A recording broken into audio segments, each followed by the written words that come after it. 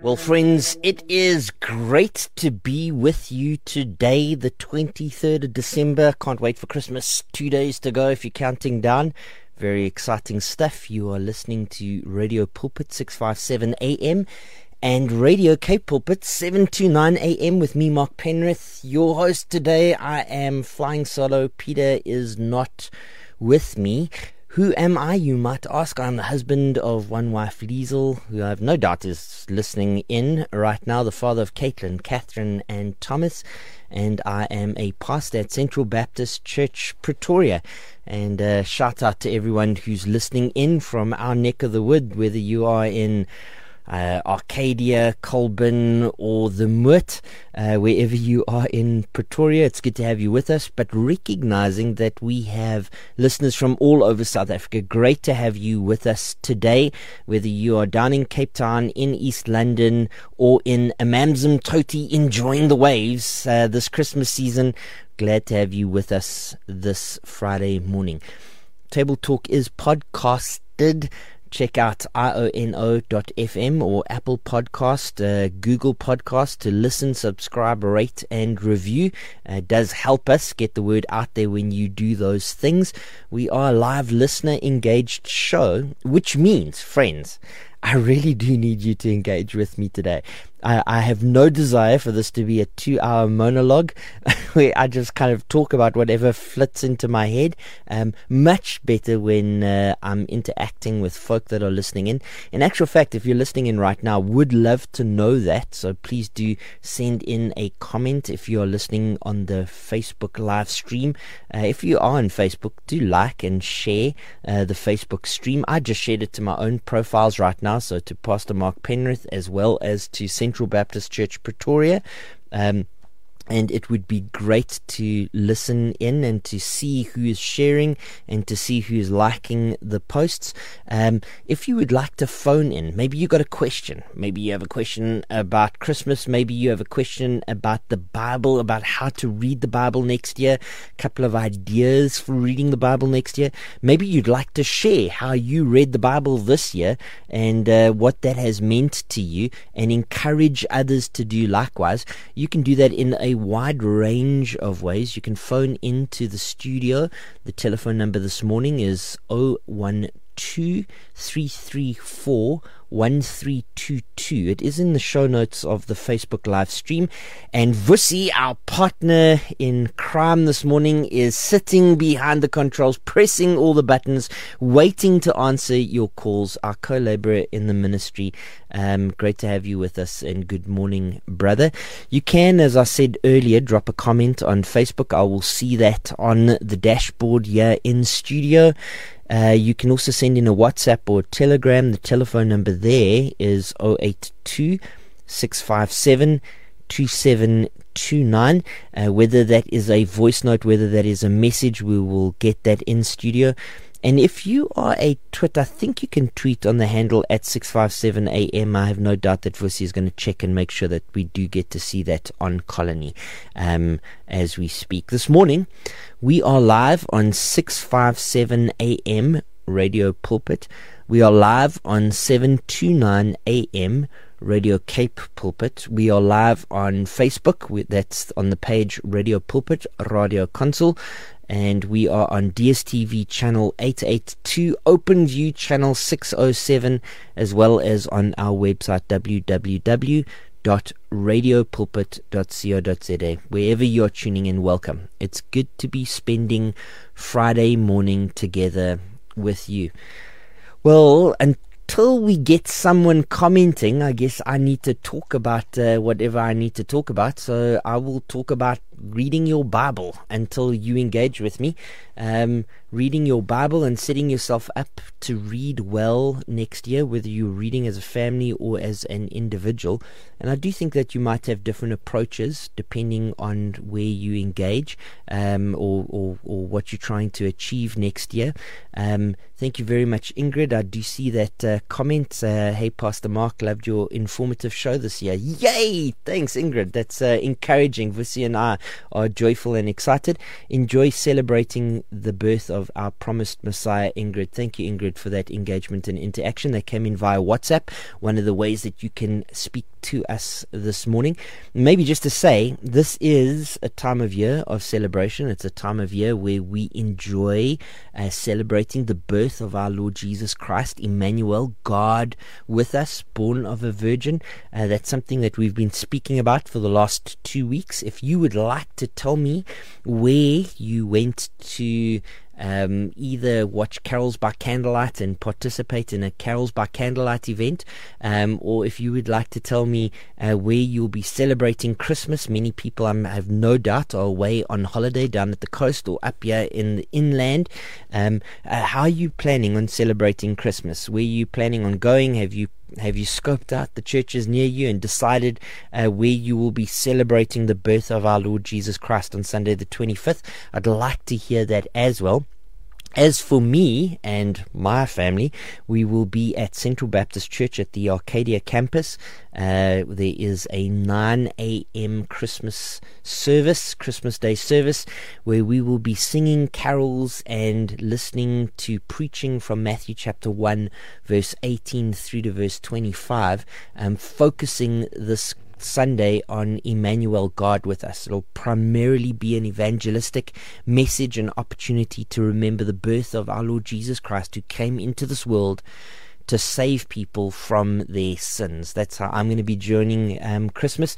Vussi's about to type in how he's going to be enjoying Christmas so that I can read that out online, and we can get the conversation started. But I said I was going to start off by talking about reading your Bible. Friends, let me first make a case for reading your Bible. In terms of growing in the Christian faith, there's many means of grace which God has given to us, including attending services, going to Sunday services, being with God's people, singing together with songs, hymns, and spiritual songs, enjoying the ordinances, particularly the regular ordinance of the Lord's table. So as you take the Lord's table, as you remember the gospel message, as that message is reapplied onto your heart, these are means of grace which God uses to build us up in this most holy faith. One of the means of grace is reading God's word. And can I encourage you, I don't think that there is any way of knowing more of God, knowing more, not just of God, but actually knowing God himself, than by exposure to God's word. Now, certainly you can be exposed to God's word by sitting under the preaching of God's word at a Sunday service. You can be exposed to God's word by hearing the reading on a Sunday, or by attending a Bible study where somebody else is teaching you. But your personal acquisition of God's word, imprinting it on your heart, bearing it down deep, is a wonderful mechanism for growing in grace. There are things which God can teach you directly from his word by the inspiration of his spirit, and by the illumination of his spirit, because obviously God's word is inspired by the Holy Spirit, but God's Spirit, who is in you if you are a believer, illuminates his word to you and applies it into your heart and into your life. There are ways of growing in grace which may have been kind of hidden from you if you haven't been reading God's word in the past. But I would encourage you to read God's word. Now, how to access God's word? There's many ways to do that. You could do it by picking up a devotional, a good devotional, whether that's in the past I've read devotionals by John Piper, by John MacArthur. I've read devotionals by Charles Spurgeon.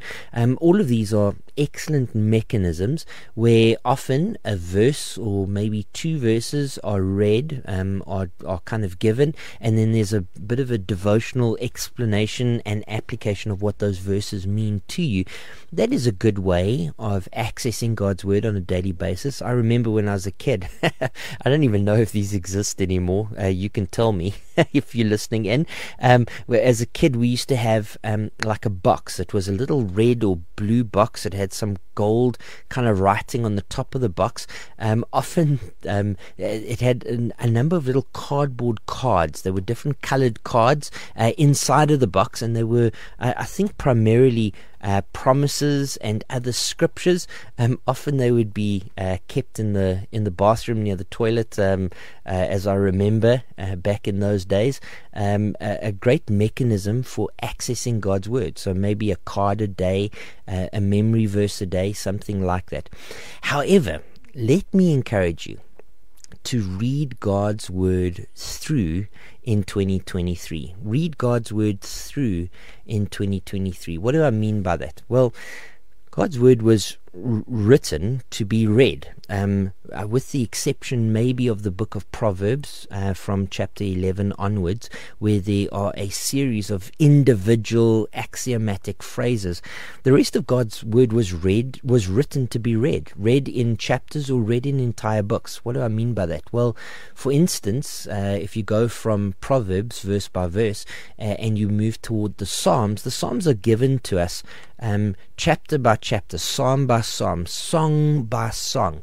And really, that's the way they're to be read. If you're only ever accessing the Psalms verse by verse, you miss out on the way that the song was given in its entirety, the context that those various different verses that you're reading from the Psalms were given. What do I mean by that? Well, just think of the kind of songs that you've enjoyed through your life, whether you are born in the 70s and enjoyed artists like U2 and UB40 or whoever else, or you were born in the 2000s and enjoyed artists now. Now I draw a blank because I don't know any artists from the 2000s. I can give you some old artists like the Beatles and the Bee Gees, but Vusi is like scowling his face and shaking his head going, no, come on, man, you're not old enough to have enjoyed those guys. I have records. I have a record player in my office at church, and it's a 1950s record player. So it's a really old valve record player, and the songs and I've got a number of records. I have new pressings of records, but even the new pressings of records I have are of old artists. So the Beatles, the Doors, and Louis Armstrong, and I have a ton of Elvis, like maybe too much Elvis. So that's the kind of music that I enjoy listening when I'm in my office doing administration or whatever it might be. But just think of the songs that you have enjoyed through your lifetime. You don't just sing one kind of repeated refrain of a song over and over again. No, if you enjoy a song, you learn the melody and you learn the lyrics and you ponder the song in its entirety. The reality is that that's the way that we access music today. That's the way that the Psalms were written. They were written to be read and read in their context, so an entire psalm at a time. In actual fact, some psalms come as a unit. I think of the Psalms of Ascent. They were really written to be pondered on by pilgrims as they moved towards the holy city of Jerusalem from far off and distant lands. And they would have been sung as a unit as they headed up to Jerusalem in order to conduct a holy pilgrimage. Well, really, if you want to gain something amazing out of the Psalms or out of the Psalms of Ascent, you will read them as a unit and ponder them and meditate on them in your heart as a unit. Not only that, if you think of the books of the Bible were written as units. So if you want to understand what is going on in Galatians, best you do more than just read Galatians chapter 5. The fruit of the Spirit is love, joy, peace, patience, kindness, goodness, gentleness, and self-control. I'm fairly certain I left out a fruit there. But my point is this. As good as it is to memorize verses in Galatians, O foolish Galatians, who has bewitched you, Galatians chapter 1, or it is for freedom that you have been saved, Galatians chapter 5 verse 1, or whatever passages in Galatians you have memorized. As good as it is to memorize scripture, the book of Galatians was given to the church in Galatia, which is a region, was given that the church in Galatia might have a comprehension of Paul's overall logical thought, his overall logical argument. And it is for freedom that you have been set free. The fruit of the Spirit is love, joy, peace, as well as who's bewitched you, O foolish Galatians. All of those verses have context and have meaning within this wider body of a book which Paul is sending to the church in Galatia. Give you another example, the book of Jude, the great benediction at the end. Now unto him who is able to keep you from stumbling, present you faultless before his glorious throne with great joy. To the only wise God our Saviour be all glory, majesty, power, dominion, authority forever and ever. Amen. That wonderful benediction at the end of Jude really exists within the context of the body of the book of Jude. Jude is written that you might contend for the faith. Who are you to contend against? And it lists a series of false teachers in the book of Jude, ending in this great and glorious benediction, which now makes sense because you understand as you are contending against false teachers, many of which might be far more powerful than you are in terms of their rhetoric and their ability to speak. Well, who's going to keep you through your whole journey? It's going to be God himself, because all glory will ultimately go to him. So even as the memorization of Scripture is an important part of growing in grace, it's an important part of maturing, so too reading Scripture in its context is a magnificent mechanism of actually understanding what God's intended meaning of his word is.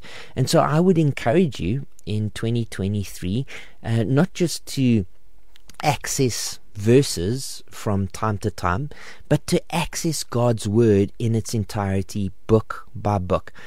Now let me also say, each book of the Bible exists in a context, and I would suggest that one of the great mechanisms for accessing the book of Galatians, accessing the book of Jude, accessing the Psalms, is to have some understanding how each one of those books fit into the broader message of Scripture itself. Scripture was written over a 1,500 year period. It was written by up to 40 authors. It was written in 3 languages. It was written on 3 different continents. It is a big book, and yet it is very accessible to us in English. What do I mean by that? Well, there are many translations that make the access, the reading of Scripture available to you. We are very, very blessed to have some excellent translations into the English language.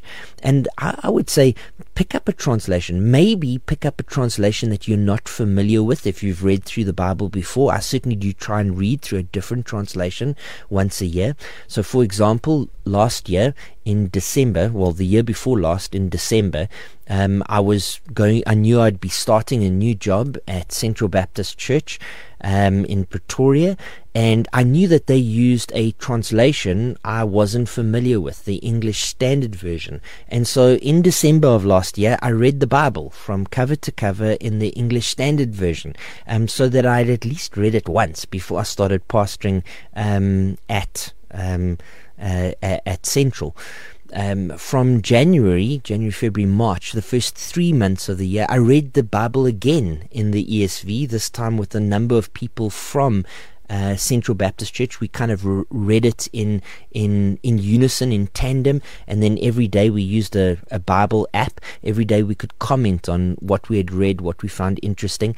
In actual fact, that time I read it with my oldest daughter. My oldest daughter is in grade 12. I wanted to read the Bible through once with her before she graduated, knowing that she in all likelihood would aspire to move out of house and to get a job, which she has in fact done. I'm very proud of her, but that's a story for another day. But I read the Bible through with her in the car as we were driving through to Pretoria, because it took us 3 months before we actually found our home in Pretoria. Not find our home, we'd already found it, but banks and all of that kind of stuff, it all had to go through. And so because we had about an hour commute from Benoni, both to and from Pretoria, we read the Bible. So I drove some of the time and she read. Other times she drove, because at the time she was trying to get her driver's license. She had her learners, and I read to her. But the bottom line is we worked through first the New Testament and then went back and started reading through the Old Testament over that period of time. what I'm saying is I do this myself, and I commend it onto you. Read the Bible. It has intrinsic value reading it as a solid unit. All of a sudden, particularly if you've done it a number of times, you begin to see how the pieces of the puzzle fit together. Another mechanism which I've used, and obviously the standard mechanism would be plan to read through the Bible once in the entire year. That way you pace yourself. It's really easy to do. You open your Bible when you wake up in the morning and you spend about 15 minutes reading. You will get through the Bible in a year. I will check that out a little bit later. But at least 4 or 5 times over the last 12 years, I've read through the Bible in a week. So in other words, you wake up early. I normally, in fact, every time that I've done this, I've used an audio Bible, and so I've pushed play on an audio Bible. Sometimes I've listened to an audio Bible on ×2 speed because I get a little bit bored at the slowness of some of the readers. And then you spend 8 hours, sometimes a little bit more, in your day just reading the Bible. You will get through the whole Bible in a 1-week period. The advantage to that is that you get to see the 50,000 foot view. You know how an eagle, a pigeon flies pretty close to the ground and can see a couple of trees and a house maybe, but an eagle flies at 50,000 feet. Probably doesn't. That's probably an aeroplane. But my point is, an eagle's much higher up and gets to see the entire expanse underneath it of hills and mountains and valleys and forests and glades. Well, take an eagle view of Scripture. Read through the whole of Scripture in order to understand the smaller parts of Scripture, whether that be books, whether that be chapters, or whether that be verses themselves. As you go through God's Word, you will see how each piece of this puzzle fits together. Let me be really practical and give you at least one of the mechanisms that I've used in order to do that. If you go to BibleGateway.com, I will put that in the comments on Facebook right now. So BibleGateway.com is the tool which I use more often than not in order just to read Scripture. BibleGateway.com has got on the left-hand side, as you come into the thick client, at the top, Read the Bible. If you click on Read the Bible, it'll immediately give you options like reading plans, advanced search, available versions, and audio Bibles. If you had to click on reading plans, it will give you a number of different reading plans, like the Old and the New Testament. Each day includes a passage from both the Old and the New Testament. A chronological read would maybe do Genesis chapters 1 to 11, so up to the Tower of Babel, and then would cut to the book of Job, because chronologically Job in all likelihood comes before the story of Abraham.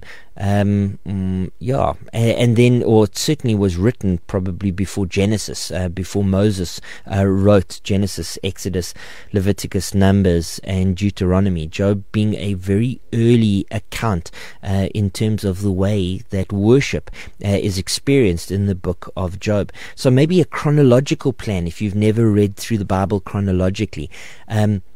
Maybe you start right from the beginning and you read all the way to the end. That's the third option.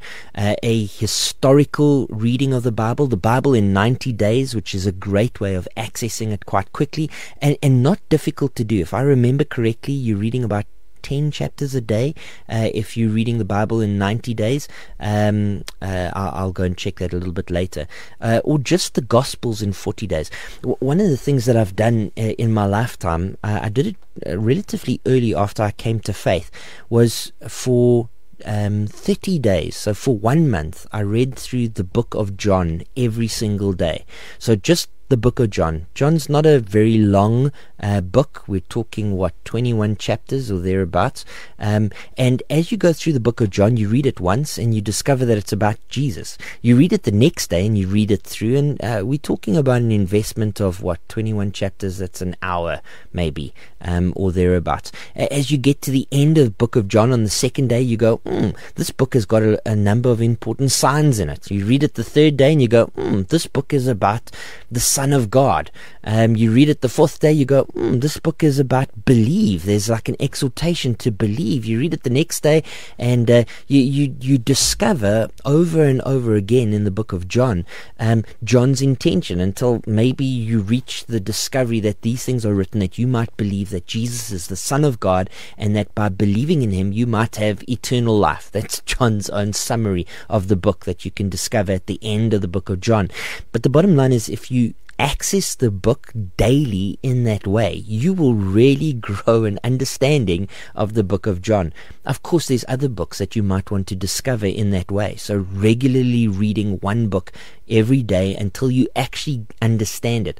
The book of Romans is a great book. If you love theology, you love the doctrine of salvation, then just read the book. It's only 16 chapters. It's not going to take you forever. Read the book of Romans over and over again, once a day.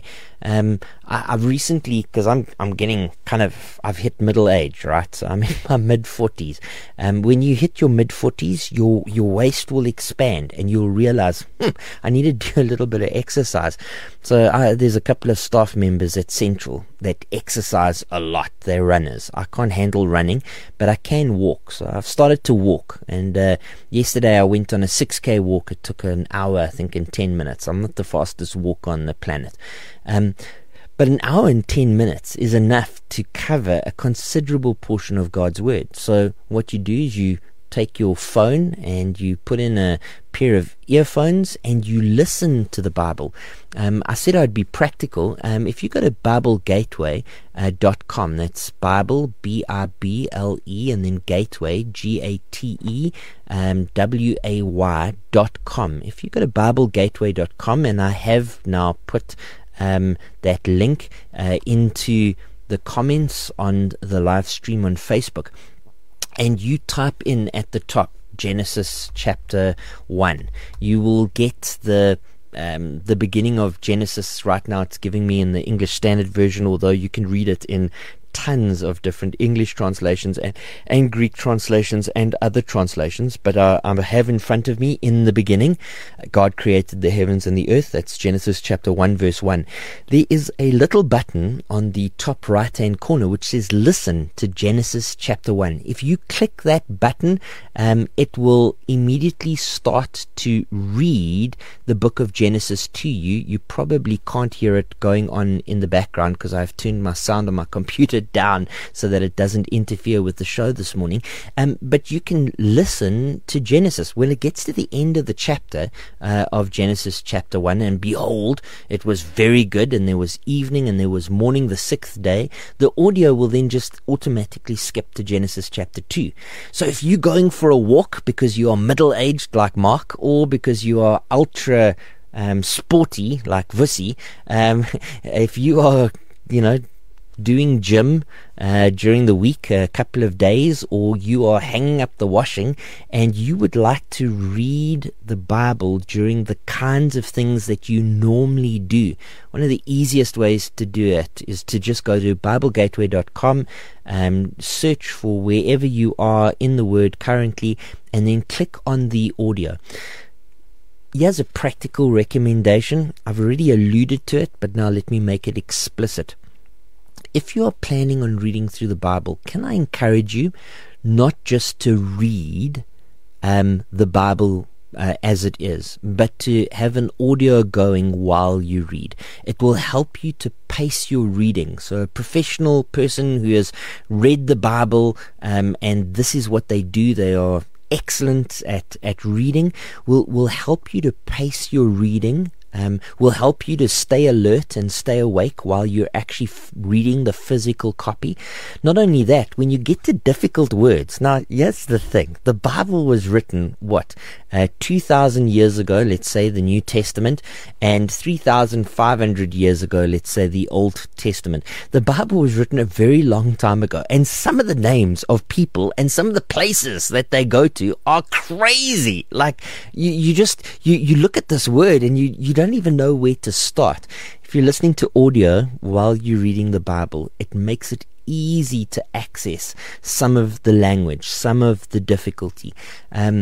let me give you some more kind of practical advice, like what version of the Bible to read. Now, you currently, I'm hoping, God willing, are attending a church. You are enjoying the means of grace of a local church. And your local church, in all likelihood, has a standard translation which they use to preach from. That would be fairly common practice amongst most good teaching churches. And I'm hoping that the version which they are preaching from is one of these. Although there are many different versions of the Bible, it's not my intention to insult anyone. If I by accident don't call out your particular translation, it's not that I have anything against you, although there are some versions which are better to read than others, if I had to be entirely honest. But as you are kind of preparing to read through the Bible, it is wise to read through one translation at a time. Don't read kind of like Genesis 1 to 11 using the ESV, Genesis 12 to 50 using the King James, and kind of chop and change. No, pick a translation and then stick with it. My favored translations would be the New American Standard Bible, particularly if you're a first language English speaker and you are a student of the Bible. It certainly is the most literal of the translations and makes every effort to get as close to the original Greek as possible, particularly on verb tenses and verb voices and verb moods. And so my encouragement to a first language English speaker is give the New American Standard Bible a try. And let me also just caveat it by saying that it's particularly useful for studying the New American Standard Bible. Maybe not for reading, a little bit kludgy for reading, but certainly for studying. If you want to be a student of God's Word, try and read through the New American Standard Bible, or off the New American Standard Bible as a kind of supercharged version would be the Legacy Standard Bible. I particularly enjoy some of the translative decisions that the Legacy Standard Bible have made and would commend that to you. Those might be two new translations that you haven't heard of. It might be that you want to give those a try. The English Standard Version is obviously a very a favored version, particularly in South Africa, particularly amongst, let's say, the more Reformed churches, English-speaking churches. So that would be the English Reformed Church, that would be the Presbyterian Church, that would be certainly Reformed Baptist churches and Evangelical Baptist churches. I find the English Standard Version accessible, not necessarily as close to a literal translation as the New American Standard Version, but certainly an accessible version which tries to capture some of the legacy of the past. So you have a feel in the English Standard Version for some of the legacy translations. And when I say legacy translations, I'm really referring to the King James Version. And so, for example, I think I'm right in saying this, but in Matthew chapter 1, when the angel appears to Joseph in a dream, you have the word behold, whereas a new translation would probably translate the word behold as look or see, but as a kind of throwback to history and to the past, the ESV will translate that word as behold, which, by the way, is actually a fairly good translation of the text, because it does mean a little bit more than just look or see. It's kind of an imperative. It's commanding you to look. It's an arresting word, and so I do kind of like that. But if I turn to the third translation, which I'm going to recommend, which is the Christian Standard Bible, in the Christian Standard Bible, on those same passages, it actually drops out the word behold in verse 20, which is, I'm fairly certain where it was, and again in verse 22. Now all this took place. And so the Christian Standard Bible would be a modern translation, and that would be an example of a translation which drops out the word behold. However, if you just want to read the Bible and you want a faithful, trustworthy translation, and you want to just be able to read and have an understanding. This is not going to be a deep dive study for you. You would like a translation which is easy to access and easy to read. Can I commend the Christian Standard Bible to you? The Christian Standard Bible is published by Holman. The ESV is published by Crossway. The Christian Standard Bible is a very simple to read but faithful to the original text translation. I certainly have had much reading pleasure out of it. I've read it a number of times, and I find that its translative decisions are in line with what my expectation is from the original Greek manuscript, and I find that an excellent translation. If you are higher grade, you've read the Bible a couple of times already. You've read the Bible in the ESV, you've read the Bible in the CSB or the NIV, and you are looking for something of a challenge for 2023. Well, then, can I commend the King James Version to you? And I would say that this would be my fourth choice.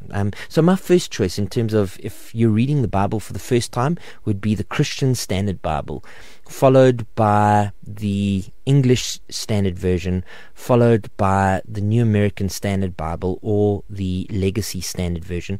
My fourth option would be the King James Version. Why not King James Version first? Well, because of two primary reasons. One is it rests on a set of Greek texts which I believe are inferior to the Greek texts which are used in those first three translations. The Greek text that it uses is Textus Receptus, and so I would encourage not to use it as your first call. But secondly, it really has some archaic language. I mean, it can be very kludgy to read in most places, and so it does definitely require you to have firstly a really good grasp of the English language, and secondly some staying power to get through it the whole way through. However, much value in reading the King James. So for example, English language speaking commenters from anything further than 100 years ago were using the King James Version in order to put together their commentary, in order to put together what they were saying. And so as you access guys like Spurgeon or guys like Whitefield or guys like I'm thinking back to older commenters, Jonathan Edwards and beyond. They will be commenting out of the King James Version, which makes it a wonderful mechanism for understanding the language that those kinds of guys are using. And so if you've read through the Bible 2 or 3 times, this year might have a massive advantage of reading the KJV. Amma says rightfully that the KJV added many scriptures. Now that's true, but it's not true just because the English translators decided that they wanted to give a little bit of extra information. What happened was the English translators, Amma, were using a source text called the Textus Receptus, and the Textus Receptus has the additional verses that you are referring to in them. And so those verses would include a section in, for instance, John chapter now I'm kind of forgetting where Textus Adulterus is. I think it's John chapter 11. In John chapter 11, the story of the woman who is caught in adultery. No, it's not John chapter 11. I'll get that for you now. But that would be a portion of about 11 verses that the Textus Receptus adds in. The end of the book of Mark, for instance, Mark chapter 11, it's John chapter 8 verse 1 to 11. It actually starts at John chapter 7 verse 58, the inserted portion, and it goes until John chapter 8 verse 11. But that would be an example where the Textus Receptus adds additional information, which actually I can't see in any likely event being in the original manuscripts, because that portion of scripture just isn't contained in any of the oldest and best manuscripts. It's only found in manuscripts that are dated very, very late, and not only that, it's found all over scripture, sometimes in the book of Luke, sometimes at the end of John, sometimes at the end of the entire Bible, and and so I would certainly consider that an insertion. And then the whole end of the book of Mark. Mark's gospel ends at the tomb. It doesn't end with the ascension of Jesus into heaven. There is an additional portion in the Textus Receptus upon which the King James Bible rests that continues that story and brings it to a logical conclusion, but a conclusion that I don't think Mark intended. And so when it comes to the KJV, I definitely think it's a great fourth read, third or fourth read, but I certainly wouldn't encourage it as the first read. The first read, the Christian Standard Bible, excellent translation, very accessible, and a great place to start. And then again, just to encourage you, BibleGateway.com is a great way to access audio versions. In fact, most of the Bibles that I've recommended, whether it be the New American Standard Bible, the Legacy Standard Bible, the Christian Standard Bible, the ESV, and the KJV, in all of those, on Bible Gateway, there are multiple audio versions that you can listen to. So, because reading the Bible is an investment of time. It's not going to. It's a real investment of time. Listening to an audio version of the Bible is an investment in your ear, your listening, and there's some voices that just are going to rub you the wrong way, and so a huge advantage of having multiple options of voices that you can listen to. Some are dramatized, so if there's a fight scene, you'll hear the clang of swords in the background and the shouting of people. If there's a large crowd, others lack all that dramatization. It's just a person reading, kind of in a James Earl Jones voice. That wasn't even a good James Earl Jones attempt, but I would commend that you both read and listen at the same time. And let me say, if you don't have the ability to read, listening to the Bible is just in our day and age, you have so many options to do that. You can certainly do that through BibleGateway.com and other mechanisms. But if your practice is just to listen to the Bible, so maybe late at night you turn on the Bible before you go to sleep and you just listen, can I encourage you in 2023 to give reading while you're listening a chance? Your retention of what you are exposing yourself to will certainly be better if you both read and listen simultaneously. Read and listen simultaneously. It's the same kind of logic that we apply to our children in terms of prepping for exams, and we apply to ourselves in terms of if we're wanting to get content, we will read and we will listen, and that will help us to both understand and remember what we have had exposure to. But to start the show today, we've been speaking about reading the Bible in 2023, and we've been speaking about how you might read the Bible. I do want to say thanks to Ingrid and to Amma, who have engaged on the show this morning. And maybe just to say to you guys, are you planning on reading through Scripture this year? If you are planning on reading through Scripture this year, how are you planning on reading through Scripture this year? When are you going to get started? Are you starting on the 1st of January, or are you planning on enjoying watching the fireworks on the 31st of December? And so the 1st of January you are going to be chilling next to the pool with a bra on, and that's it. You're going to start your reading program on the 2nd or on the 15th or whenever it might be of January. How are you planning on accessing the Bible? When we come back from the break, we will be taking questions and answers. And so even as we come up to the break, let me tell you how you can engage with us this morning. You can join the conversation by calling in to our studio. Our studio line is 012-334-1322. Guys, Vusi is sitting behind the controllers. He's waiting to take your call. The poor man is falling asleep as we speak. Keep him awake and phone in to the studio with a question and answer or an observation this morning. You can also drop a comment on Facebook. We're currently live streaming to Radio Pulpit Radio Console, and I will see that if you comment on that page. And you can send voice notes onto WhatsApp and onto Telegram, as well as messages to the same on 082 657 2729.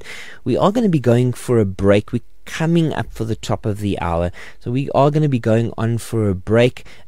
Before we do, we're going to be listening to Lord There's None Like You, sung by Desiree Ramelia.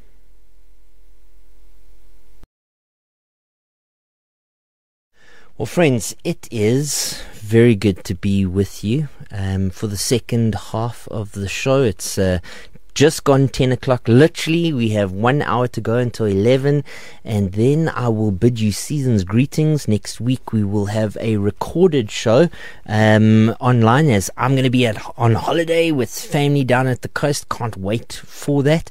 But I am looking forward to the new year. I'm looking forward to being with you in the new year. I'm looking forward to a great lineup of shows which we have together with you. A couple of new features on Table Talk with Mark. For a start, it's no longer Table Talk with Mark. It's now Table Talk with Mark and Peter. So in the hot seat next to me will be Peter Smith from Pretoria North Baptist Church. I'm looking forward to engaging with him. I find him a very loving, pastoral, informed voice, and so I'm looking forward to partnering with him into 2023. Sometimes he will be in the driver's seat alone, sometimes I'll be in the driver's seat alone, but more often than not we'll be engaging together, answering Bible questions and answers, and interacting with you, the listening audience. Over and above that, we're also looking forward to next year having our friends from Freedom of Religion South Africa back for a weekly insert in terms of the rolling discussion between the church and the state. So I always enjoy speaking to Michael Swain and Daniela Ellerbeck, both of whom are involved in law and in advocacy and in interaction at a state level in terms of the freedom of religion. A second insert that we're looking forward to next year is a conversation with friends of mine from the Baptist Theological College. Each week, Daryl Soul, the principal of the college, will join me and just have an interaction and engagement on a matter of theology. It won't be a long insert, but it certainly will be an interesting insert, and hopefully will inspire some questions to come out of the listening audience, both informing the discussion but also coming out of the discussion. Another insert will be a week in the history of, where Peter will just talk about something which occurred that week in church history, so that we can take a look at the ages and how God has been engaging and interacting with his people through both ancient and modern church history. And then the third interaction is a spotlight on, where we'll speak to a friend from a local church. We started that actually last week, where we spoke to Sibusiso from the church in Mamelodi. This week we're going to be speaking to a friend of mine, Tsolofelo. He's from a church in Bloemfontein, and we are going to be engaging about pastoral matters, and I think that will make for very engaging and interactive listening for the audience. And then of course we will continue with your Bible questions and answers. Cookie, thank you very much for sending in your question. I do see that. I'm looking forward to answering it shortly. Before we get to that, though, let me just say that you can engage with the show this morning by sending in Bible questions and answers, and you can send them in to either phoning into the studio 012-334-1322. You'll speak to Vusi, he'll answer the call, and you can either give him your question, or alternatively you can come live on air and we can chat for a bit and engage on your Bible questions and answers. In addition to that, you can drop a comment onto Facebook. That's our Radio Pulpit Radio Console Facebook live stream. I will see that live in a studio. Then most of the questions that have come in today and interactions that we have had today have come in via WhatsApp. Let me give you the WhatsApp telephone number. It's 082 657 2729. 0829, and you can send in either a written question, or alternatively a recorded voice note, and we will engage with that live on air. Let's go now to a question. It comes in from Cookie, and it is a very good morning to you, Pastor Mark. Quick question. A close family friend is really ill and in hospital, and it's so confusing because this friend is truly a man after God's own heart. He totally believes in divine healing. God has been good to him and has used him to pray for many. Now he lays helpless in hospital, and he has refused surgery to his heart. Why is he not being healed? He has great faith. And I can just see from the way that this is written and from the emoticons that this certainly is really on your heart, Cookie, and is creating some real pain and confusion to you. I hope that the answer is pastoral and speaks to your heart and encourages your confidence in God. Let me take a little bit of time, even before I speak to a particular circumstance, just to put both death and disease and turmoil and tribulation and difficulty into context.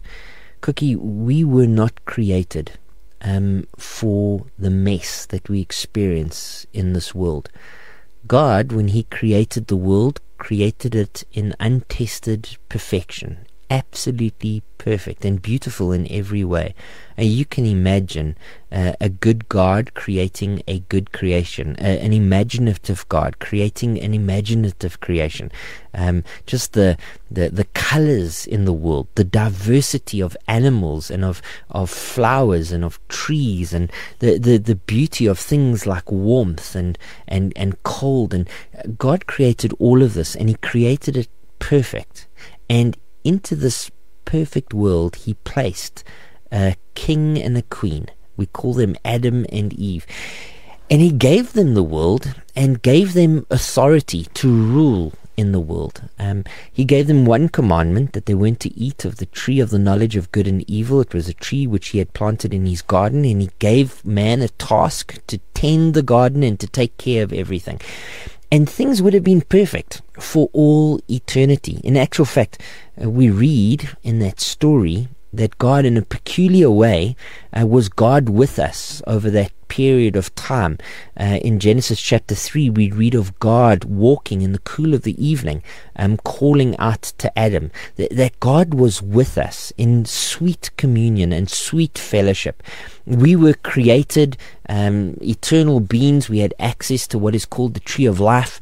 It was a world of no death, where people would never die. I think of the words of an artist, lyrics which he penned a number of years ago. In fact, when I was a kid, I used to listen to a song called "Adam, Where Are You" by an artist called Don Francisco, and his first verse reads like this: "Unashamed and naked in a garden that has never seen the rain, rulers of a kingdom full of joy, never marred by any pain.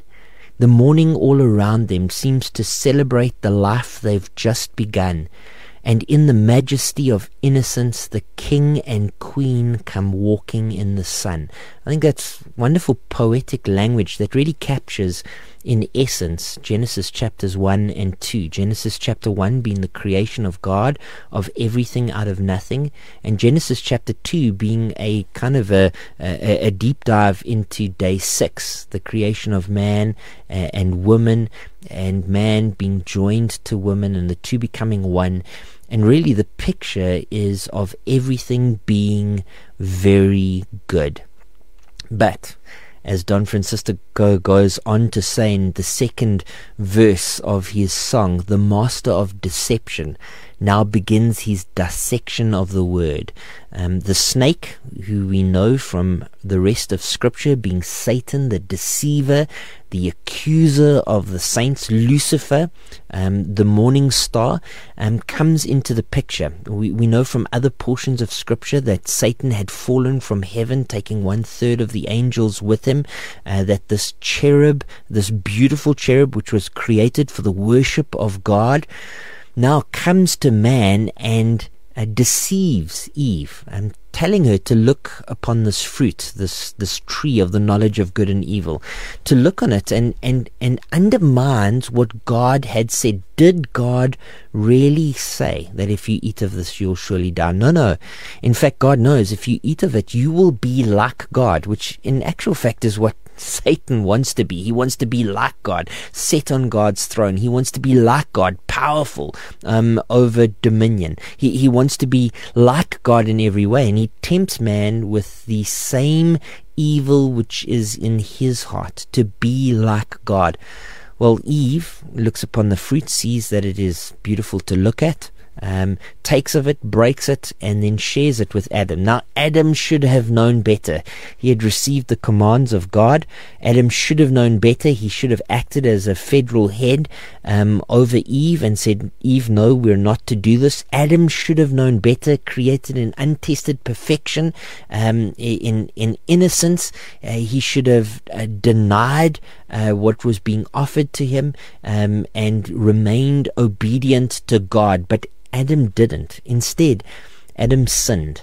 Adam took of the fruit and Adam ate. And we read in, for instance, Romans chapter 5, that through Adam sin has come to all the world, so that all the world really groans under the weight of the curse that Adam's sin, the consequences that Adam's sin has wrought.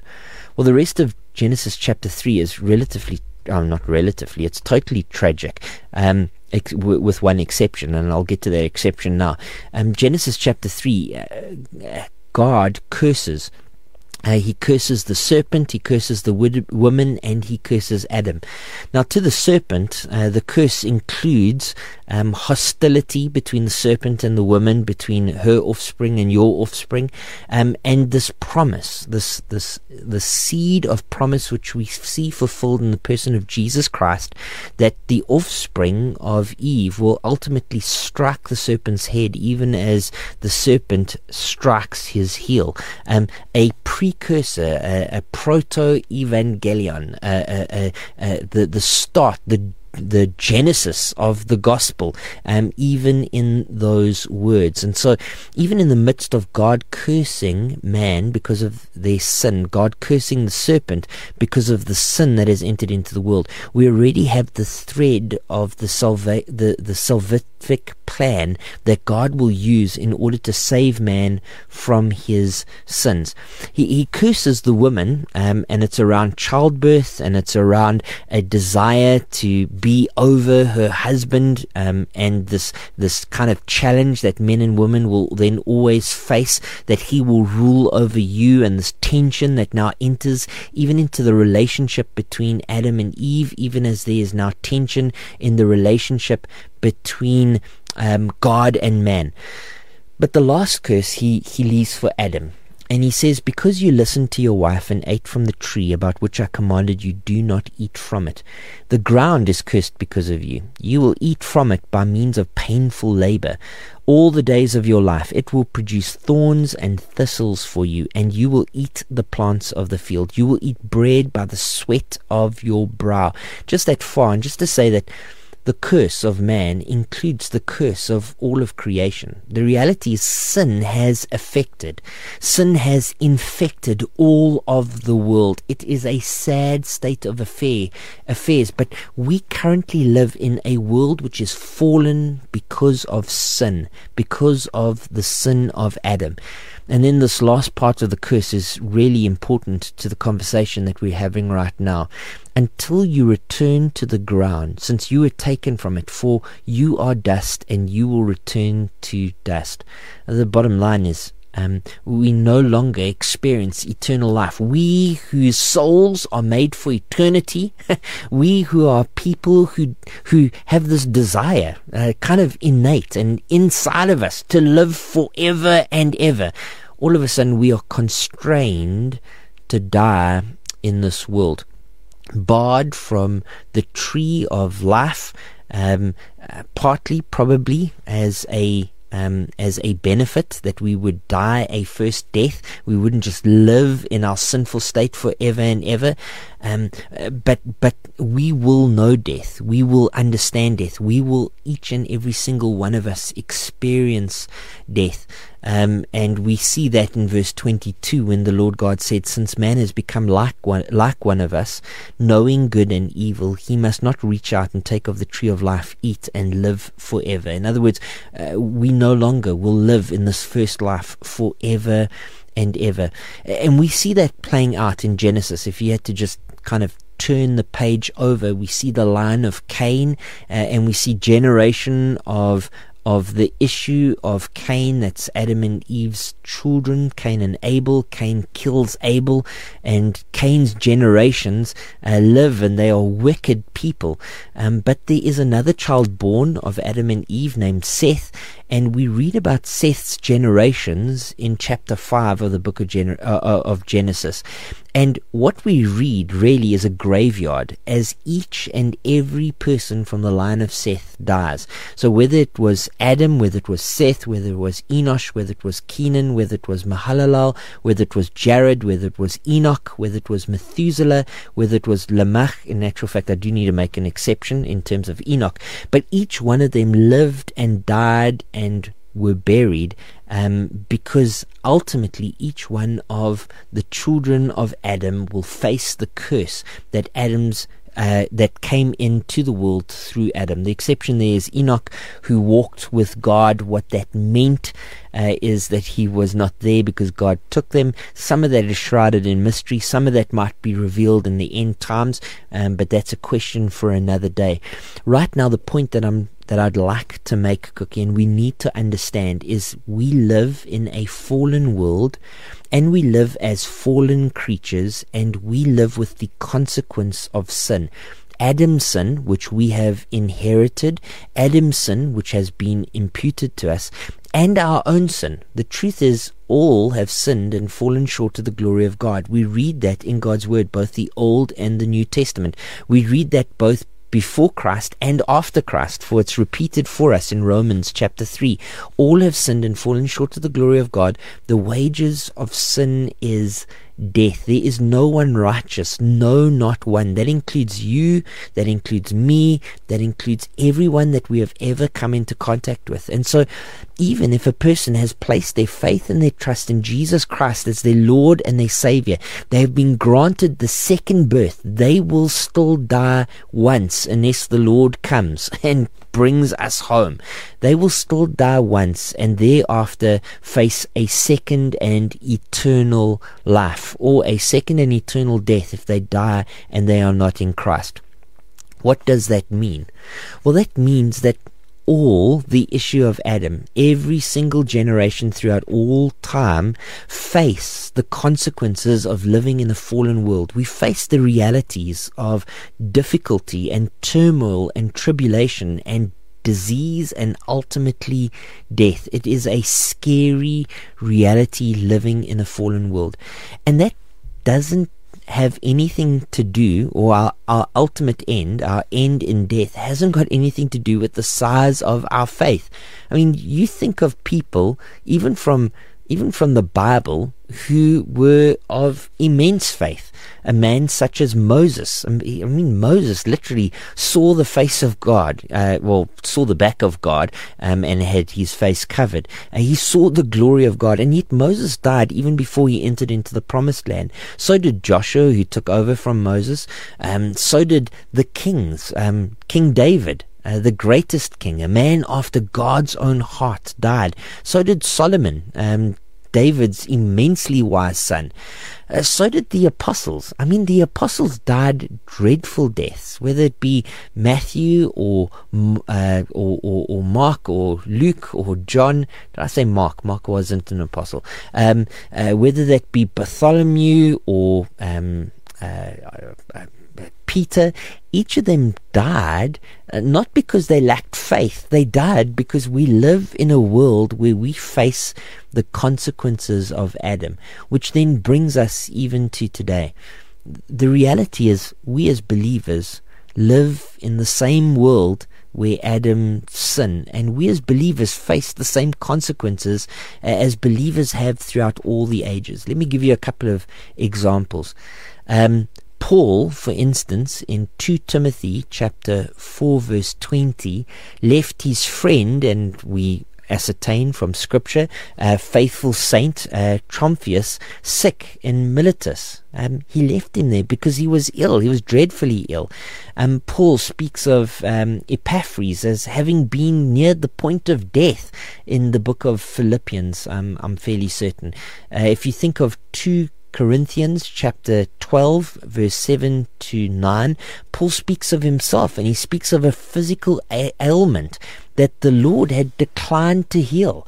When Paul speaks of to his young protege in the faith, Timothy, he tells Timothy quite plainly that he must take a little bit of wine for his stomach, because clearly Timothy has something of a stomach ailment. The reality is, just because you are in Christ doesn't mean that you are exempt from the curse which has come into this world through Adam.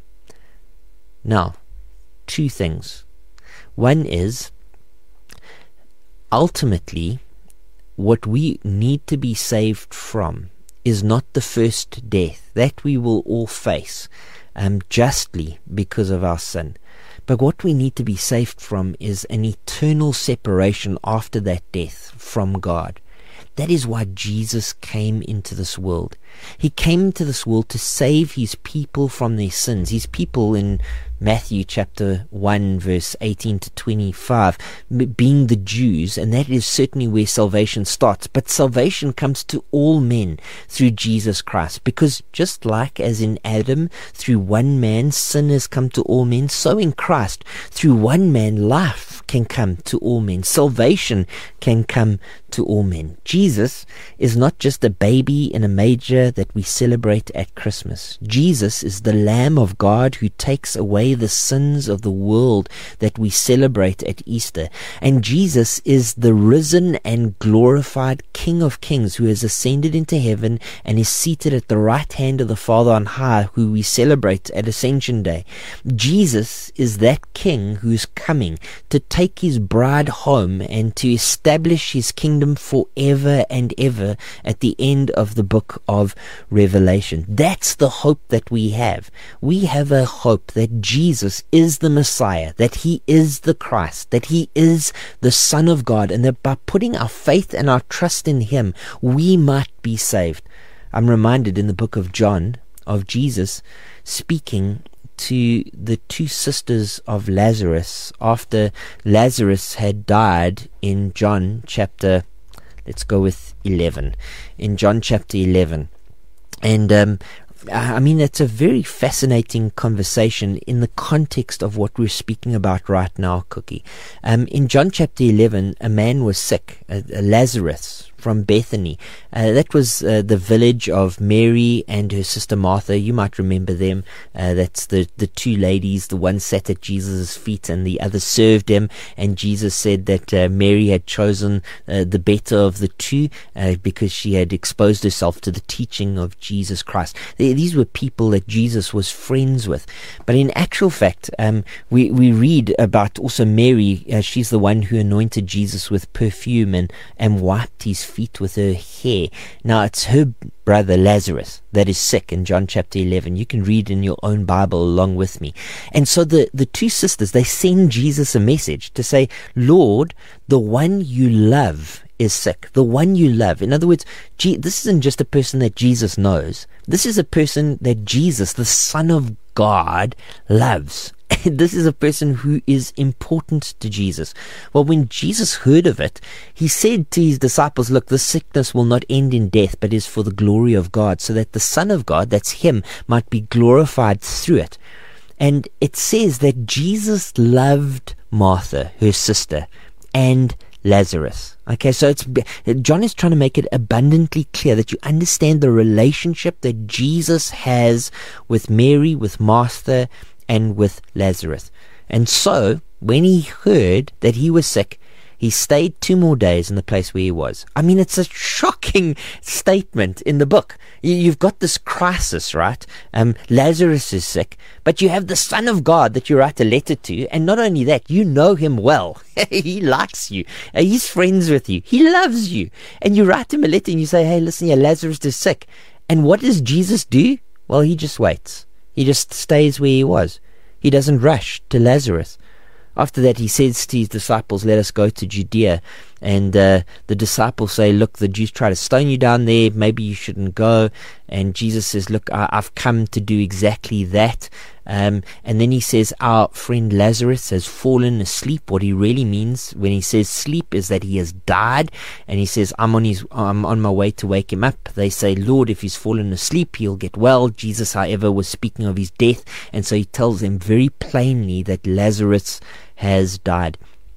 The point that I'm trying to make is that when Jesus arrives at Bethany, he has the power to raise Lazarus from the dead, and he does. But before he raises Lazarus from the dead, he has a conversation with one of the sisters. Martha heard that Jesus was coming, and she goes out to meet him.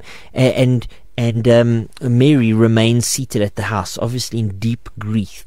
Martha said to Jesus, Lord, if you had have been here, we sent you a note, can't you remember? You came 2 days late. He's now been dead for 4 days. He stinketh, the King James says. He's already started to decompose. It'll tell us later in this text. But the point for now is, Lord, if you had have been here, my brother wouldn't have died.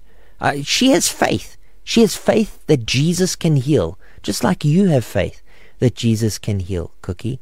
Just like the person who is in hospital has great faith that Jesus has the ability to heal. Even now, she says, I know that whatever you ask from God, God will give you. Jesus says to her quite plainly, your brother will rise again. But Martha says, look, I know that he will rise in the resurrection at the last day. And Jesus then says this very profound statement, which I think is intrinsic to understanding the great miracle that he does next. The great miracle, you know he's going to raise Lazarus from the dead, right? You know that he has power over death. You know that is the climax of the story. That Jesus has power even over death, over the first death and certainly over the second. But it's this point that is laced into the story, which I believe John wants us to hold on to. Jesus says to her, I am the resurrection and the life. The one who believes in me, even if he dies, will live. And everyone who lives and believes in me will never die. And then he asks the question, do you believe this? For a moment, suspend the question that Martha had regarding the resurrection of Lazarus. In fact, the restoration of Lazarus. If you had have been here, he would have been fine. Even now, I know that God can do anything that you ask him to do. Those things are true. Jesus is about to demonstrate that in raising Lazarus from the dead. But before he does that, he says, listen here, there's a second death, and I have life in me, and I can give that life to whoever I choose. I am the resurrection and the life. Do you believe this? Cookie, the truth is, each and every single one of us will pass through this life. We will fall, we will succumb in this first life. But there is a life to come that Jesus Christ can give us eternal life to. And the question, just like it was given to Martha, and just like it stands for each and every one of us, is, do you believe this? Beyond that, though, Cookie, Jesus does have power in this world. And so he does. He raises Lazarus from the grave. He goes and he sees many people crying. He sees Mary crying, and the Jews who had come along with her are crying. In fact, they're wailing, and he was deeply moved in his stomach. It's a stomach kind of word, in his spirit, and he was troubled. And he asked the question, where have you put them? And Lord, they said, come and see. And then the shortest verse in the Bible, John chapter 11, verse 35, Jesus wept. Now, why did Jesus weep? I'm fairly certain that Jesus wept because of this pantomime of pain which was passing before him, that had passed before the eyes of man over and over again, the death of people, and this very heart-rending scene of a funeral. Jesus wept of the despair that he saw, and Jesus wept for his own friend. So the Jews said, see how he loved him. But some of them said, couldn't he who opened the blind man's eyes also have kept this man from dying? And then Jesus, deeply moved again, came to the stone. It was a cave, and the stone was lying against it, because that's how they did burial back in those days. Remove the stone, Jesus says to them. Martha, the man's sister, told him, Lord, there's already a stench. He stinketh, because he has been dead 4 days. Jesus said to her, didn't I tell you that if you believed, you would see the glory of God? And so they removed the stone, and Jesus raises his eyes, and he said, Father, I thank you, for you have heard me. And he prays, and after he had said this, he shouted with a loud voice, Lazarus, come out. He shouted with a loud voice that can reach across the chasm of death and call the death to life. Jesus calls Lazarus out of the grave, and you want to know what happens? Jesus has power to raise even the dead, and Lazarus raises to life. Now, ought that to be our expectation? Is that normal? Is that normative? The answer is no. Most people that die remain in the grave. Lazarus, certainly an exception to the norm. When Jesus died on the cross, that day there was a mighty earthquake. The curtain in the temple was torn in two, and the graves of many saints were opened in Jerusalem, and they went out amongst the city and made themselves known. Is that normal? Is that the way that God normally operates? No, that was certainly very, very exceptional. Is it possible for God? Well, friends, all things are possible for God. He does precisely what he desires to do. No one can stay his hand or tell him he can do one thing and not do another. God does what he plans to do. In the book of Acts, we see people raised from the dead. A man falls out of the third story or second story window and lands on the ground, breaks his neck, and yet he's raised from the dead by the apostle. We see the apostles raising people from the... Is that normal, though? And the answer is no. And even those who are raised from the dead end up dying. Lazarus isn't alive and with us today. Lazarus is in a tomb. He has passed from this life and entered into death. And so, as we think of this world, this fallen world, what we must reconcile ourselves to is this truth that the consequences, the wages of sin is death, and we will certainly face the first death. But what we have in the person of Jesus Christ is the promise of eternal life, resurrection from the dead, and eternal life with him. And Jesus even asks the question today, do you believe this? I know that there are a number of people listening, and I include in that a good friend of mine, Rocky, who has pointed out that I needed to drink some water, except I didn't have a cup of water anyway today, Rocky. And there were a couple of tongue twisters that I had in in the last explanation. And a number of you are listening in, and you're hearing of this reality of living in a fallen world, and you listening of this reality of walking really amongst the dead and living a life that will end in death. But friends, here's the encouragement: in Christ there is life, and God is powerful over all things. That does mean that when people are sick, we do get to pray that if it be according to God's will, that they be healed, that they be healed. I mean, I firmly believe and see that even in the apostles, praying for the healing of people in Scripture. But I do note that not everyone in the New Testament is prayed for in the same way by the apostles. And some have ailments which are not healed in the New Testament. And even in saying that, when you read your Bible through from cover to cover, do you realize how seldom we see these kinds of stories of healings in Scripture? In fact, for the first 2,500 years of the history of man, not one account of a healing. I think the first healing is with Moses, recorded with Moses in the book of Exodus, around the time of the book of Exodus, the first bona fide account of healing. 2,500 years of not speaking about healings at all, because it's not normative. What is normal is for us to pay the wages of our sin. But what is normal is for us to turn to our Redeemer. The promise in the Old Testament that was to come, the promise in the New Testament that has come, the Lamb of God that takes away the sins of the world, and to put our faith and our trust in Him. Friends, I'm looking at the time. It's just gone 10:30. I have a friend that I'd like to introduce you to and chat with. Tolofelo, are you on the line with us at the moment?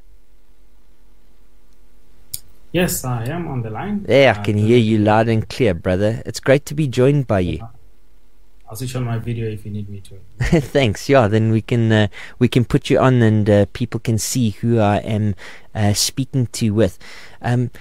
So maybe just to say to those who are listening in, over the next couple of months, I really want to introduce you to a number of people from all over the country that are ministering in different places at different local churches.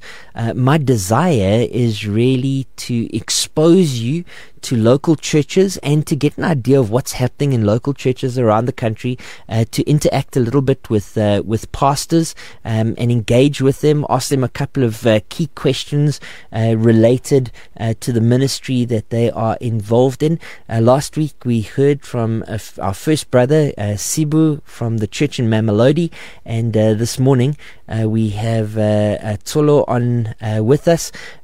Maybe you'd like to take an opportunity just to introduce us both to yourself, to your family, as well as to the church that you serve.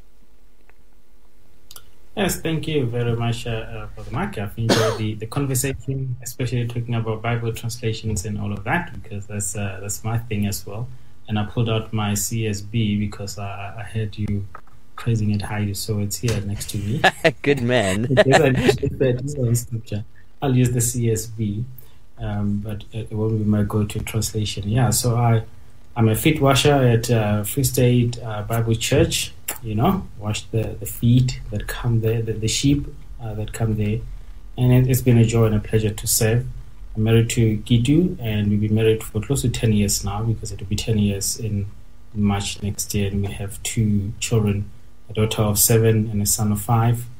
And yeah, we just enjoy loving, serving the Lord, and the Lord's people also serving us and loving us. So yeah, that's who I am. And I mean, in terms of the church, where exactly are you guys located? When do you meet? What does a Sunday morning service look like and feel like? What do you guys do midweek? Yes, we are located right at the center of Bloemfontein. So we're in Bloemfontein. Yes. So, and right at the center of Bloemfontein. So near Mimosa Mall, it's literally just across Mimosa Mall, and everybody who is from Bloemfontein knows where Mimosa Mall is. So when people want to come to our church, we just say, come to Mimosa Mall, and just look across the road. You will see the sign there. And so that's where we are. And it's close to the University of the Free State as well. So we're fairly central. We're in Brandwag, and that's what we do. So we are a very small church, that worships the Lord, trying to mix the regulative principle of worship and the normative, being traditional and contemporary at the same time. And we're very intimate. because we are a small church. But when you come into a church, you will feel that we are about the Savior who died for us on the cross from start to finish. So we are Christ-centered in everything that we do.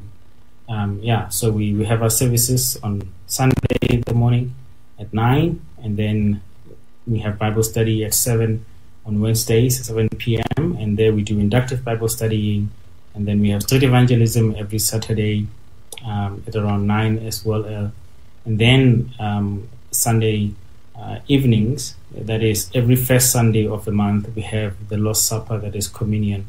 And every last Sunday of the month, we have a prayer meeting, which is really focused on missions, because we want to get involved in the gospel work and what God is doing, and to also encourage our own members to become missionaries, taking the gospel to the lost so that people may obey the Lord Jesus Christ, as Paul says in Romans chapter 1. And so, that's who we are, and that's what we do. We preach the Bible, and only the Bible. Hey, a couple of things interest me as you were talking. By the way, you got a voice for radio, brother. I could listen to you all day long. But a couple of things that you said. I love yours. I think I enjoy yours. A couple of things that you said interested me. The one I just want to pick up a little bit on. So weekly, you guys do street evangelism. Yes. Okay, so I mean, what does that look like? How do you engage in street evangelism? I'm fascinated. Yeah, so it's led by my associate pastor, Teboho. Yes. Who takes a group of young men basically in the church, and they just outside, because we have a lot of movement, because we are right next to the mall, so people come and go. Yes. And so we have many people who pass there. We have street vendors, and we have Chesanyama Brai next to the road. So there are many people that we can interact with. So they meet with people as they pass, and we do it close to the church so that we can just say, if we need a church, here we are, just across the road. And there we just talk people, ask who you are, what do you do, where you come from, and take it from there in sharing the gospel with the people that we meet there. So it's a one-on-one kind of gospel evangelism that we do. So in the past, particularly at Crystal Park, we engaged in two forms of that kind of evangelism. The one was door to door. We'd just go door to door, knock on doors on Sundays, and then share the gospel as and when we could, or walk the streets and find clusters of people and share the gospel. The other one was kind of hard street preaching, so find a corner where there's some level of busyness, and then preach the gospel and take an opportunity to preach the gospel. I found them very beneficial to myself personally. They really did build my faith, gave me opportunities to preach and to proclaim, and gave others opportunities as well. But we often didn't see as much folk coming into the local church as we did through other mechanisms, like people inviting family and friends to church. Do you guys find it any different in Bloem, or is it fairly similar? It's fairly similar. In fact, we have many times talked about changing, the approach, because most people who come, it's through invites or people that we know personally. It's never from street evangelism, but we would hope that people would come from there. But as we are seeking the Lord, we don't want to just sit and do nothing. So that's why we took on the initiative to still share the gospel. So my personal approach, is to get to know somebody and get to know them really, really well. Yes. Invite them, get to know who they are, and just be interested in their lives holistically, whether they study, they work, or unemployed, whatever they do, and show them the care and love that I have for them as a whole person, and not just that I care about whether you're saved or not. So my approach is a kind of a slow approach, which is why I do one-on-one a lot. I invite people to go out with them, visit them, see them, so that this person can see and know that this person is interested. Tola, I think I'm probably fairly similar to you. I pretty much try and do whatever I can do, but fairly similar to you. I mean, this past week, befriended a guy at our local Indian cuisine establishment where we went and got Indian food. Although he certainly is a believer, and we had a great gospel conversation.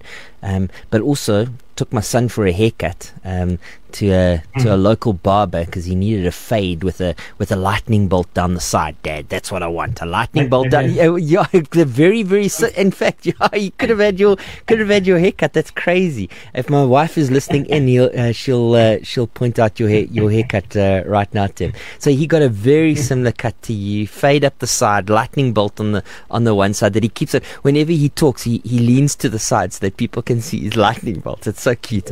And then had a great conversation with our barber, Abdul, and was able to interact and engage with him, and we'll certainly make the opportunity to go and speak to him again. And obviously aim. I mean, I presented myself as a pastor at a church, and will try and steer the conversations toward the gospel as best as I can. But I do think that is a great mechanism for interacting and engaging with people and introducing them both to the person of Jesus Christ, but also to Bible-believing churches. I do like the street preaching and hard door-to-door evangelism, because you are right. It makes use of opportunities, and sometimes we just sit on our laurels, and we're not too sure where to start. Well, the Bible certainly gives us great examples in the person of Paul and the person of Peter, and their preaching in the agoras. And so I quite like street evangelism as well, and it can be really exciting and fun. We have an E3 team at church, and they do kind of training for street evangelism, and it's always great to see how excited people get about the presentation of the gospel when they know it. Yes, it does give people the courage as well, because when you interact with different people, you sort of get to know the different answers, and then also prepares, the unbelievers to be courageous and share the gospel and be ready to give, explanations for some of the kind of challenging questions that might come even in the future when they have one-on-one situations. So it is beneficial. So even if we don't see, kind of the results that we want to see immediately, like people coming to church the next day, sometimes they will honor the invitation and never come again. But it certainly does give the believers the courage to share the gospel and be comfortable at it. Now, help me out here. So you and I think hold to some peculiar distinctives as a kind of a family of churches. One of them would be expository preaching, the mechanism by which we preach on a given Sunday, making the main point of a passage of scripture the main point of our sermon, and then applying it into the hearts of those who are gathered. But what are you currently preaching? Now, you actually might say, well, Mark, actually we're doing a topical series at the moment, and that's fine as well. But what are you guys currently preaching through? Why are you preaching through that? What are you planning on doing in terms of sermons next year in 2023? Talk a little bit about the preaching philosophy and styles and content that you're currently doing. Yes, you're very right. Prophetic. That at this moment we are doing topical because people are away. It's holidays, but I plan the topicals usually at the beginning of the year, knowing what to do in December. But the main diet at the moment, Deboho, the associate pastor, is preaching through James. Yes. But that's you get the opportunity to preach. But the main diet it's a tough book. I found it a tough book. It was like heavy lifting exegetically. Like you, as a preacher, prepping those sermons each week, you really had to understand both Old Testament, New Testament, Jesus and his teaching in terms of Sermon on the Mount, and then bring it to bear with everything that you understand from the Pauline epistles.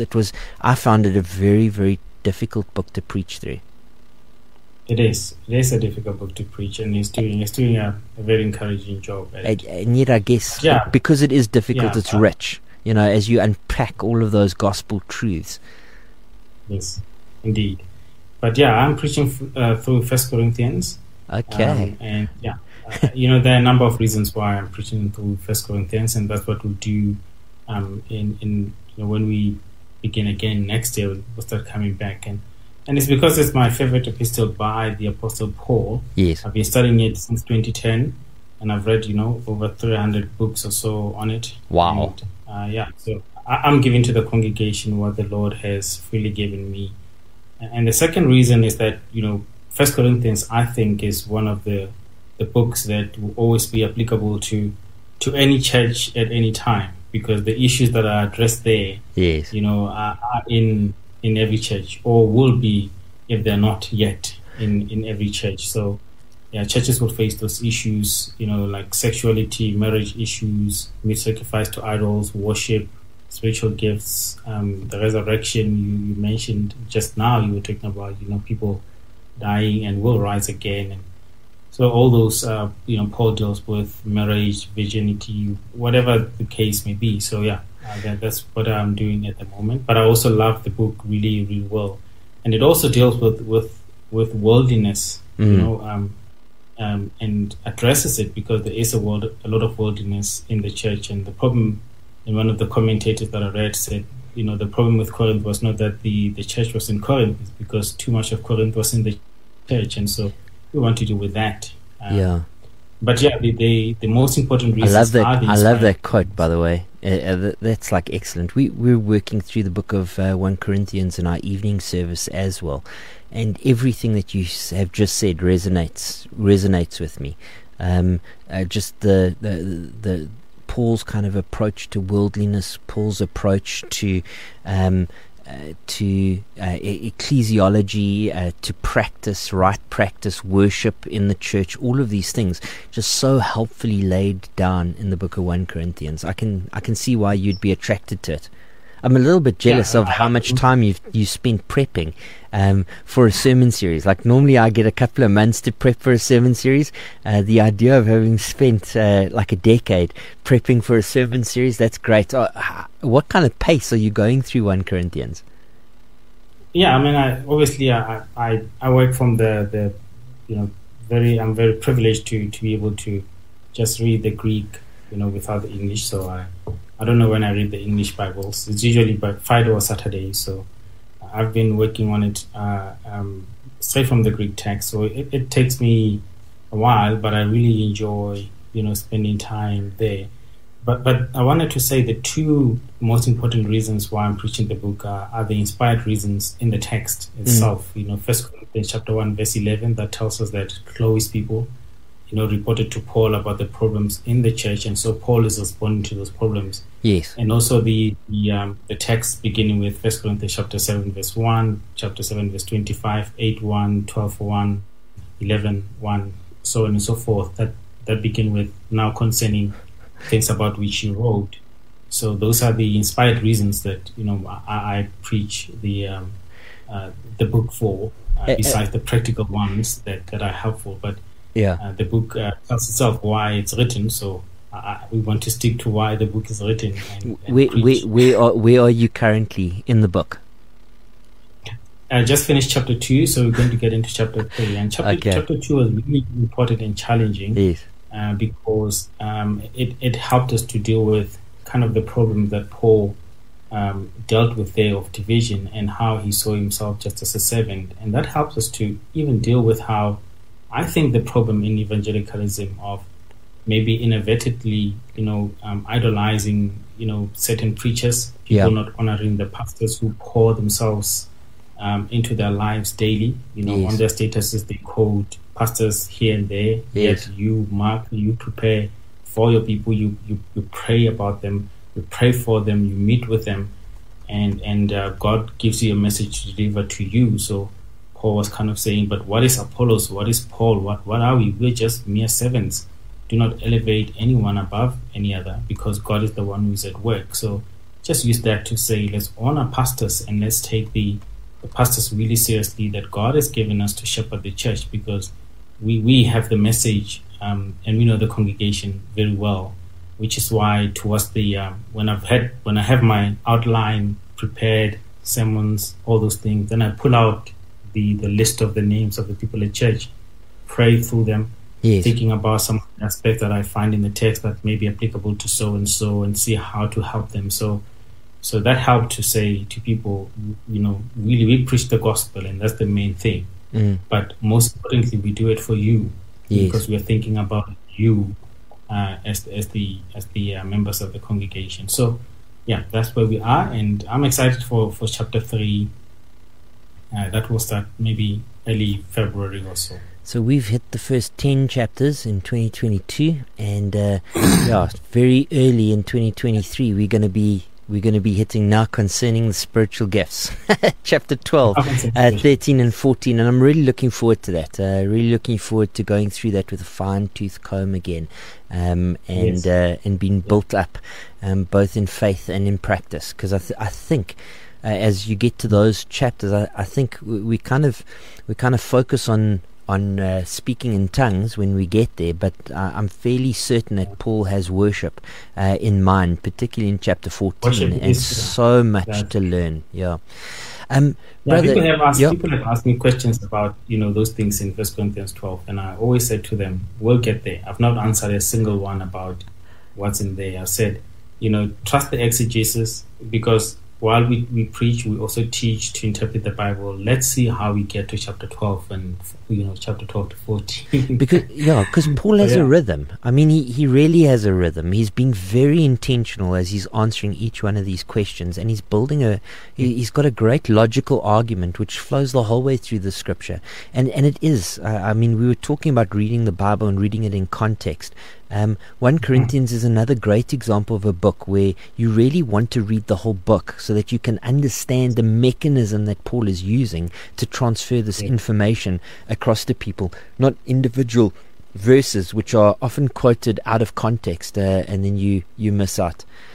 Because the important thing is, why is he saying this and why is he saying it here? Yes. And we want to do that every time, Brother, where's God at work in your community, your church, your city?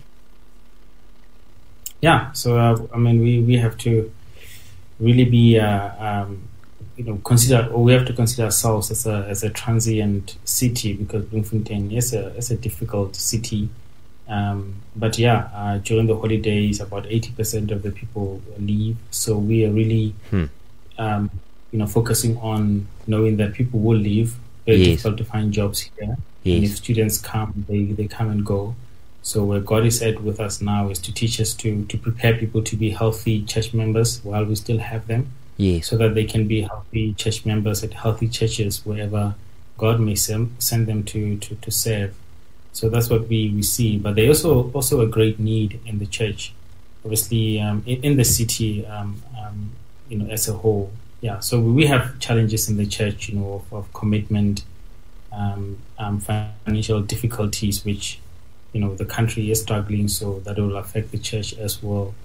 And then in our church also, when people come, it's very difficult to find people who are like-minded that you can bond with and say, we are in the same kind of stages of life or fields of study or whatever the case may be, because we are such a small church. But what unites us is the gospel, and that's something that really holds us together, and the Savior that we worship. So we are about encouraging people to be part of the bigger picture of why God made us in His image and likeness, to be part of taking the gospel to the world, to show people who God is. And so from this small church, we want to be like God wants us to be, and that's where we are. And so, but there are more ups than downs. But unfortunately, we remember more the downs than the ups. And when they're encouraging people and discouraging people, you go home thinking about discouraging ones, and you forget the encouraging ones. And the Lord has helped me to really repent of that and shepherd people well. Sometimes it's one person, and then it feels like it's the whole congregation. So. Yeah, so we have the normal struggles. We're a small church, but we have big church problems. Like church is church. I've been at churches of 5 people, and I've been at churches of hundreds and hundreds of people. And the reality is, there are common denominators which are thread the whole way through, because people are people. So I mean, there might be someone listening, or I just actually assume that there's someone listening in Bloemfontein that might be looking for a church for Christmas, might be looking for a church, a local church where they can attend, a Bible teaching church, a church which loves God's Word and loves the expounding of God's Word. Maybe give a listener who's living near your church a reason to come and consider visiting you.